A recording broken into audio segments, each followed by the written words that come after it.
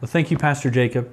As Jacob mentioned, we are in a sermon series through the book of Revelation, 7-part series looking at the unveiling of God. You know, the Revelation is not primarily this dystopian picture of the future, of just the end of the world.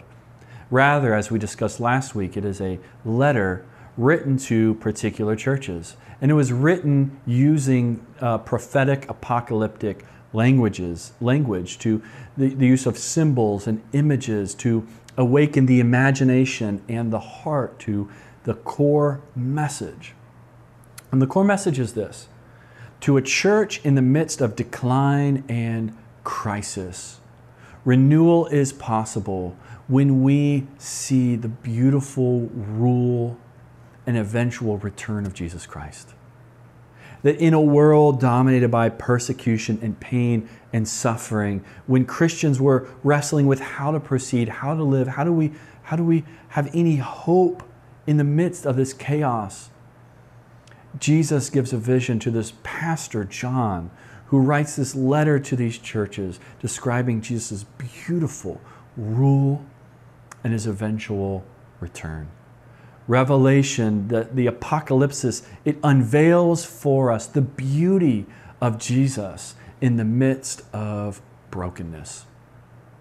And so this morning, we continue in the letter, and we're going to look at now turning to these 7 churches.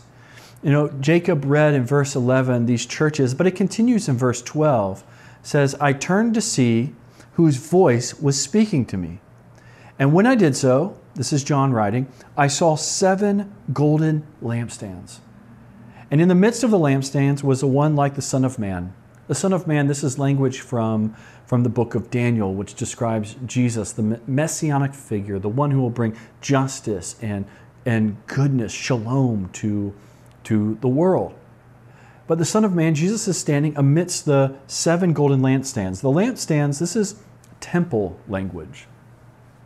A lampstand, a golden lampstand, was placed in the Holy of Holies in the very heart of the temple, signifying the illuminating presence of Yahweh. On the lampstand were 7 lights, and it was crafted out of gold, and it was crafted to look like a tree. It was symbolic of the tree of life from the garden. That in the same way God brought life, God brought His presence in the garden, He was bringing life, bringing His presence amidst the temple and tabernacle. And do you see the beauty of what God is saying? That now the church has the presence of God. The church is the illuminating presence of God, bringing life into the world. But unfortunately, in this time, these lampstands, the illuminating community of God, the presence of God, the tabernacle of God, was experiencing decline. This is just a few decades after the resurrection of Jesus, and already there's fighting. Already there's a toleration of idolatry. Already there's decline amidst the crisis and persecution from the Roman Empire. And John has a message straight from Jesus to these 7 churches about how they can experience renewal. Now, in chapters 2 and 3, there's a specific message to these churches. Now, it needs to be said that there were more than 7 churches in Asia Minor, in Western Turkey. There were more than 7 churches. There's Church of Colossae and a number of others. The reason they chose 7 was 7, as we've mentioned, is the number of completion. It's a prominent number in the book of Revelation. And so this message to these 7 churches, this was thought of to be a message for the church as a whole. And so rather than looking at each of these specific messages, we're going to take it as a whole. What do we learn as a community of faith about experiencing renewal? I want to make 3 observations. Again, in the midst of the season of a pandemic, and this crisis, the pressure of the pandemic that we all experience, it's put pressure on our healthcare systems. It's put pressure on our economic lives and the economies on a global scale. Millions of people have lost their jobs. Millions of people have had cuts in wages. It's put pressure on our relational health. Many of us experience isolation. Many of us experience division as there's continual debates about how best to respond. But many of us also experience emotional distress and turmoil. Over 1 million people, there have been over 1 million deaths worldwide, and the number is most likely significantly higher. In the United States alone, there have been over 220,000 deaths reported. That's 220,000 people, 220,000 families grieving. It has taken an enormous toll. And these moments of crisis, they will change us. This pandemic is changing you and me, and it is changing us collectively. And on the other end of this crisis, we can be people of greater love, greater health, greater faith, or the crisis can lead, the wounds can change us for the worse. We can be people of greater cynicism, greater bitterness, a loss of faith. And so the challenge for the church then that John's writing for, and the challenge for us in our crisis moment today, is, are we open to renewal? Are we open to God using this crisis to bring greater health, greater love, greater faith? Or are the wounds and pains of this crisis going to lead us to greater despair? How can we as a church experience renewal? I want to tease out 3 observations, and I'm going to try to be brief. It's a great and beautiful text. I'm going to try to get to the heart of it here. So let's dive in. What can bring renewal to the church? First, repentance. The first practice and habit that can bring renewal is repentance. Repentance literally means to turn away from. And it's repeated. 5 of the 7 churches have this rebuke and call to repentance. To Ephesus, he says, "Remember from what high state you have fallen and repent." To the church of Pergamum, it says, "Therefore repent. If not, I will come against you quickly and make war against those people with the sword of my mouth." I mean, do you feel the weight of that? Do you feel the weight? This isn't the Jesus that many of us imagine. This call to repentance and him saying, "I'm going to come against you." And then now looking at Laodicea in chapter 3, verse 19, "All those I love, I rebuke and discipline, so be earnest and repent." Jesus is calling the church to repent, to turn away from their idolatry and sin. And some of the churches, he goes on to describe the nature of that idolatry. To Pergamum and Thyatira, he speaks specifically to the gods that they've put in his place. And I think we really need to have this in mind when we think of repentance. We need to think this is Jesus not just pointing the finger down at his people and putting more pressure on them. This is Jesus desiring to bring life. Because idolatry, anytime we put something in the place of God, anytime we put something in God's place and we seek to find our meaning and joy and life, we are putting our life, our meaning, our joy, our sense of well-being in something that cannot fulfill it. You know, we might not be tempted by some of the same idols they had related to Balaam and others, but we have our own idols today. A few that the church might cozy up to. One is the idol of American nationalism. We've talked about this recently with the election, but many in our country really worship the United States. We idolize it. We think that America is unique and special and different than anywhere in the world. That America is the center of God's work. And therefore we think Americans are unique to everyone else. And when we buy into that way of thinking, when we buy into that vision, what we are tempted to do is to idolize our country, to idolize our history, to idolize our symbols, and to put America in the place of God. And really, we end up worshiping country. Some churches perpetuate this idea. Rather than calling out this idol, they reinforce American nationalism and allow the concept of America to be wedded to our faith. This is an idol. It is putting country in the place of God. Another idol that many struggle with is the idol of comfort and entitlement. The belief that I am owed so much. I am owed comfort. I am owed the best cup of coffee and the newest iPhone and a job that's going to make me happy. We feel entitled. And as churches, we can reinforce this consumer mentality by creating spaces that appeal to our comforts. And then we equate that to how we walk with God, that God's goal is to make you comfortable. That God is here to cater to you, to your every wants and desires. Some churches cater to the idol of comfort. Others in our culture, there's an idol of self. The idol of self and self-expression. And the greatest injustice is anyone who will come along and say, you just can't be you. And so this idea of repent, I mean, this is a frontal assault on this idol. The idea that Jesus would come and say, you need to change, is offensive to our self-expression tendencies. And so some of the churches reinforce this. We present a way of walking with God, a Jesus that's just nice and gentle, and he's always calling out the sins of everyone else, never yours. But in reality, Jesus shows up and he says, you need to repent.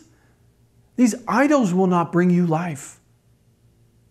But then also we can learn here the other side of the ditch. If one side of the ditch is minimizing sin and cozying up to idols, the other side is always calling out the sins of everyone else. You know, we need to see that Jesus opens up this letter where the church would have been preoccupied with the sins of Roman oppression. Jesus opens up, and rather than critiquing Rome, he brings a rebuke on the church.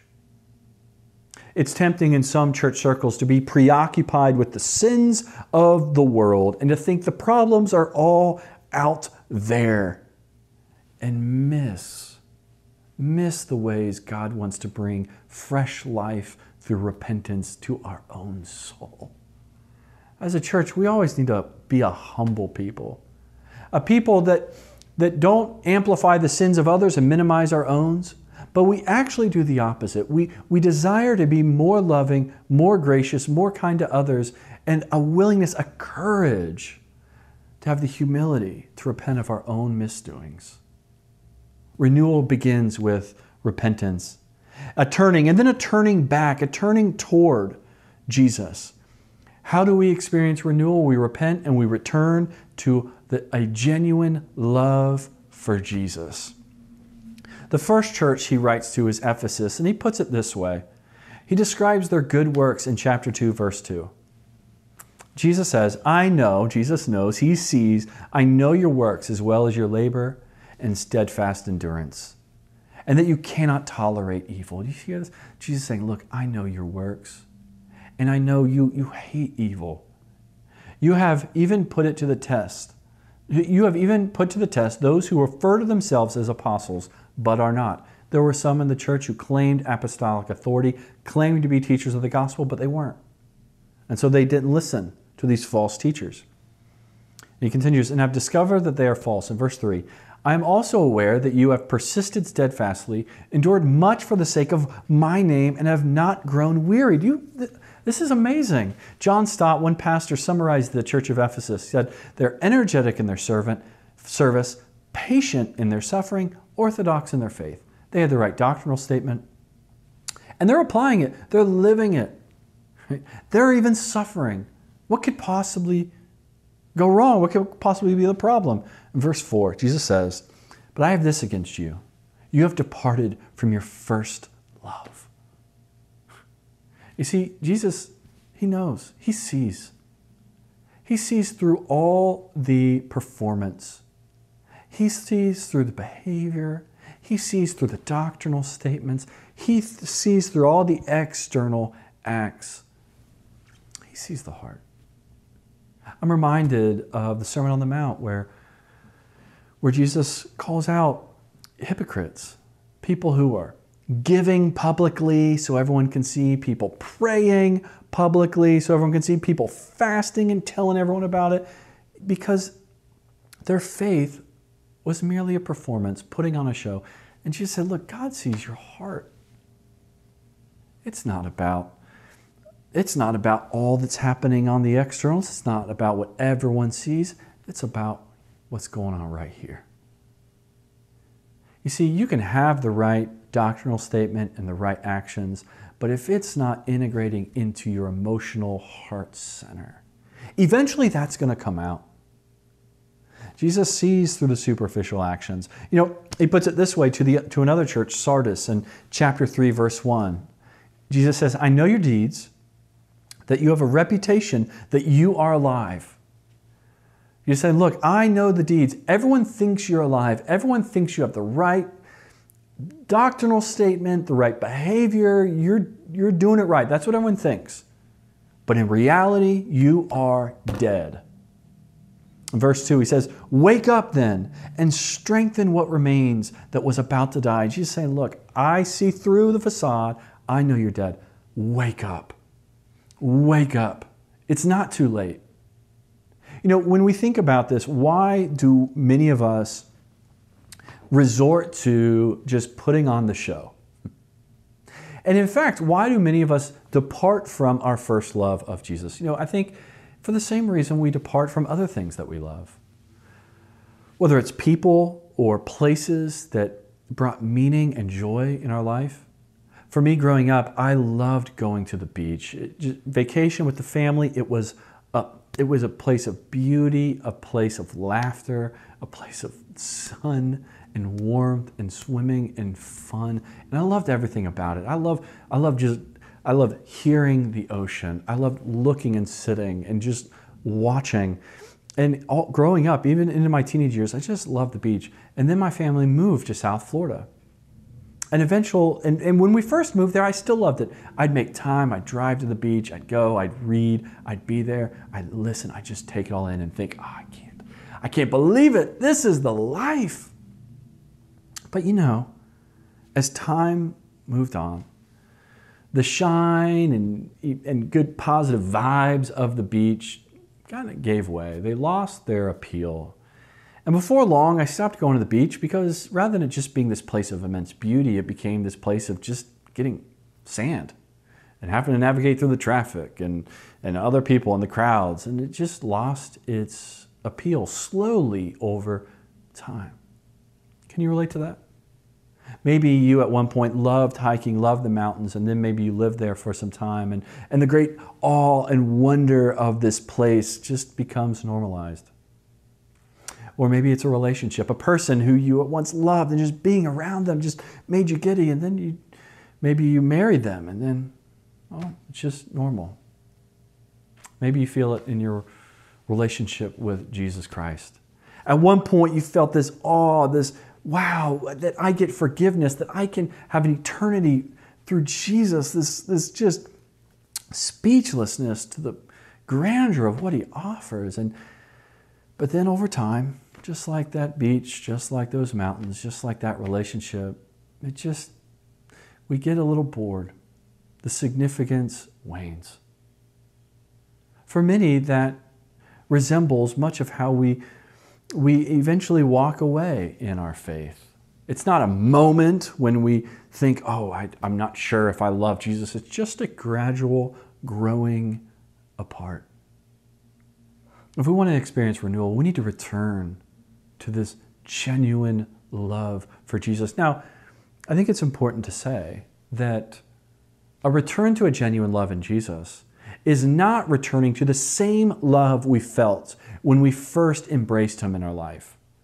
It's not a return to just this innocent, almost naivete love. I think of a relationship, a loving relationship, a marriage. You know, if you're entering into marriage, if you're dating someone, or maybe you're engaged, or maybe you're newlyweds, if your expectation is that love you have for the other person is going to be the same feeling you have for the rest of your life, I'm sorry to break it to you, but that won't be the case. Just like that beach, just like that mountains, just like that job you at once loved that then kind of gets normalized, that relationship will too. Now, in that normalization, if the expectation is you'll have this same kind of puppy dog love, you're going to be disappointed. But what can happen is as you walk through life together, the trials, the boring days, the silence of a long car trip, the moments of great celebration, the moments of great struggle, over time that love can mature. And rather than being this just innocent love that's naive to the problems of life, it's a mature love. And this is the invitation. This is the love that God desires. And how do we know? The church in Laodicea, look at how it puts it. In Revelation 3, verse 20, this is following, Jesus says to the church, he says, I know your works, that you are neither hot nor cold. Now this passage is often misinterpreted. When Jesus says, I would that you were not hot nor cold, or I would that you were hot or cold and not lukewarm, thus I'll spit you out of my mouth. He's not saying, I wish that you were either on fire for Jesus or just didn't care. But you're kind of in the middle, so that's no good. No, in their context, hot water and cold water were both useful. They both brought drinking and medicinal purposes. Lukewarm, stagnant water just brought sickness. No one wants water that's been stagnant and lukewarm. Jesus is saying, look, I want you to integrate your life. I want you to believe this and join me in the work of bringing this faith into life. But then he closes it out with this invitation in verse 20. He's saying, listen, I'm standing at the door knocking. If anyone hears my voice and opens the door, I will come into his home and share a meal with him and he with me. This is a beautiful, Jesus is saying, look, I desire genuine love and relationship. In fact, this verse even connects to the Song of Solomon, which is the story of poetry about a husband and wife's love. God's saying, Jesus loves us on that level. He desires presence, desires a meal. And that is how our love returns. Not by going back to just kind of a simplistic love. It's actually a mature love that brings the hurts, brings the pains, brings the dreams and struggles, brings it all into our walk, into our prayer, into communion with God. We experience renewal by repenting and returning to a genuine love for Jesus. And lastly, by remaining faithful. Church, we experience renewal through repentance, through returning to loving Jesus, and by remaining faithful. Two of the churches did not receive a rebuke by Jesus. The church of Philadelphia and the church of Smyrna. Look at how Jesus speaks to Smyrna in chapter 2, verse 9. He says, I know the distress you are suffering. And now he's going to go on to describe it. He says, your poverty, but you are rich. Jesus is saying, look, one distress is you are materially poor. 2, I also know the slander against you by those who call themselves Jew and really are not, but are a synagogue of Satan. We can discern in the text that there are some Jews in their community who are criticizing the Christians. They're slandering them. And most likely they're slandering them because they're poor and because they probably did not have any place of meeting. You can imagine Jews, they were proud of their building, proud of their meeting place, and they're looking at Christians and they're basically saying, look, God's not with you. God's not with you. You don't have your own facility. God's not blessing this. You're poor. They're slandering them. And Jesus continues. Verse 10, do not be afraid of the things you are about to suffer. He's saying it's going to get worse. In fact, they're going to be thrown in prison. But then he closes with this. He says, remain faithful, even to the point of death, and I will give you the crown that is life itself. Jesus is saying, look, I know others are calling you poor. I know you're being slandered and mocked by people who claim faith in me, and I know you're going to be thrown in prison. Even then, in the great moment of pain, when it's tempting to leave, because it always is. No one wants pain, right? We don't want pain. right? That's actually a problem. When you enjoy pain, that's not good. That's a problem. When we experience pain, we want out. When you have pain in marriage, right? There's a temptation to leave. When you have pain in a friendship, a temptation to move on. Well, this friendship, at one point it was fun and easy. Now, you know what? Man, it's political season, and seeing your views, I don't know, I might want out. Many of us feel pain in a job. At one point we were excited, we applied for the job, it loses its appeal, and we're ready to move on. We experience pain in church. Now, at one point we loved the church, and then we discovered the people there, they sin. And the pastor's not perfect, and the music isn't perfect, and all the things, and now we want change. We experience with our walk with God. At one point it was beautiful and easy, and we lived in awe, but then pain and trial and struggle enters in. In those moments, let's remain faithful. Not saying there's not a time for change. You know, in some relationships, some marriages that are abusive, there needs to be change. Some friendships that are not good, not healthy, there's a time for establishing boundaries and change. Some jobs, right? Some churches, there's a time for change. But anytime there's pain, we want to opt out, we want to run. If that's how we approach life, we will be running our entire life, and we will remain in nothing. In the midst of trials, in the midst of pain, in the midst of a pandemic where it's tempting to cut and run, Jesus is inviting us to remain faithful. And friends, that remaining is often the place of renewal. As we dig our roots deep, as we dig deep roots in Jesus, deep roots in the gospel, deep roots of faith that allow us to grow to be a tree to weather the storm. We will never dig the roots. We will never grow in maturity. We will never feel the awakening of that genuine, mature love. We will never have the humility and courage to repent if we're not willing to remain. I want to invite us in this season to be open to renewal. You know, the church in our country is experiencing decline. People are leaving. People are leaving their faith. People are leaving churches. Many are wrestling. May we be a church not focused on everything out here, but may we be a church who's open to the renewing, reviving work of God. And may we do it by being people who repent, who prioritize loving Jesus, not just knowing and studying about Him, but loving Him. And may we be a people who remain faithful. Let's pray. Lord, thank you for being a God who is faithful even when we are faithless. Thank you for offering the gospel, the good news, that even when our actions don't match our heart, even when we are dominated by doubt, because we look to your Son, you call us your children, and you love us with an eternal love, a love that will one day bring a crown of life. Thank you for being a good and loving and gracious and a faithful God. Empower us by your Spirit to be people who repent, who return to you, and remain faithful in the midst of crisis. It's in your Son's name we pray. Amen.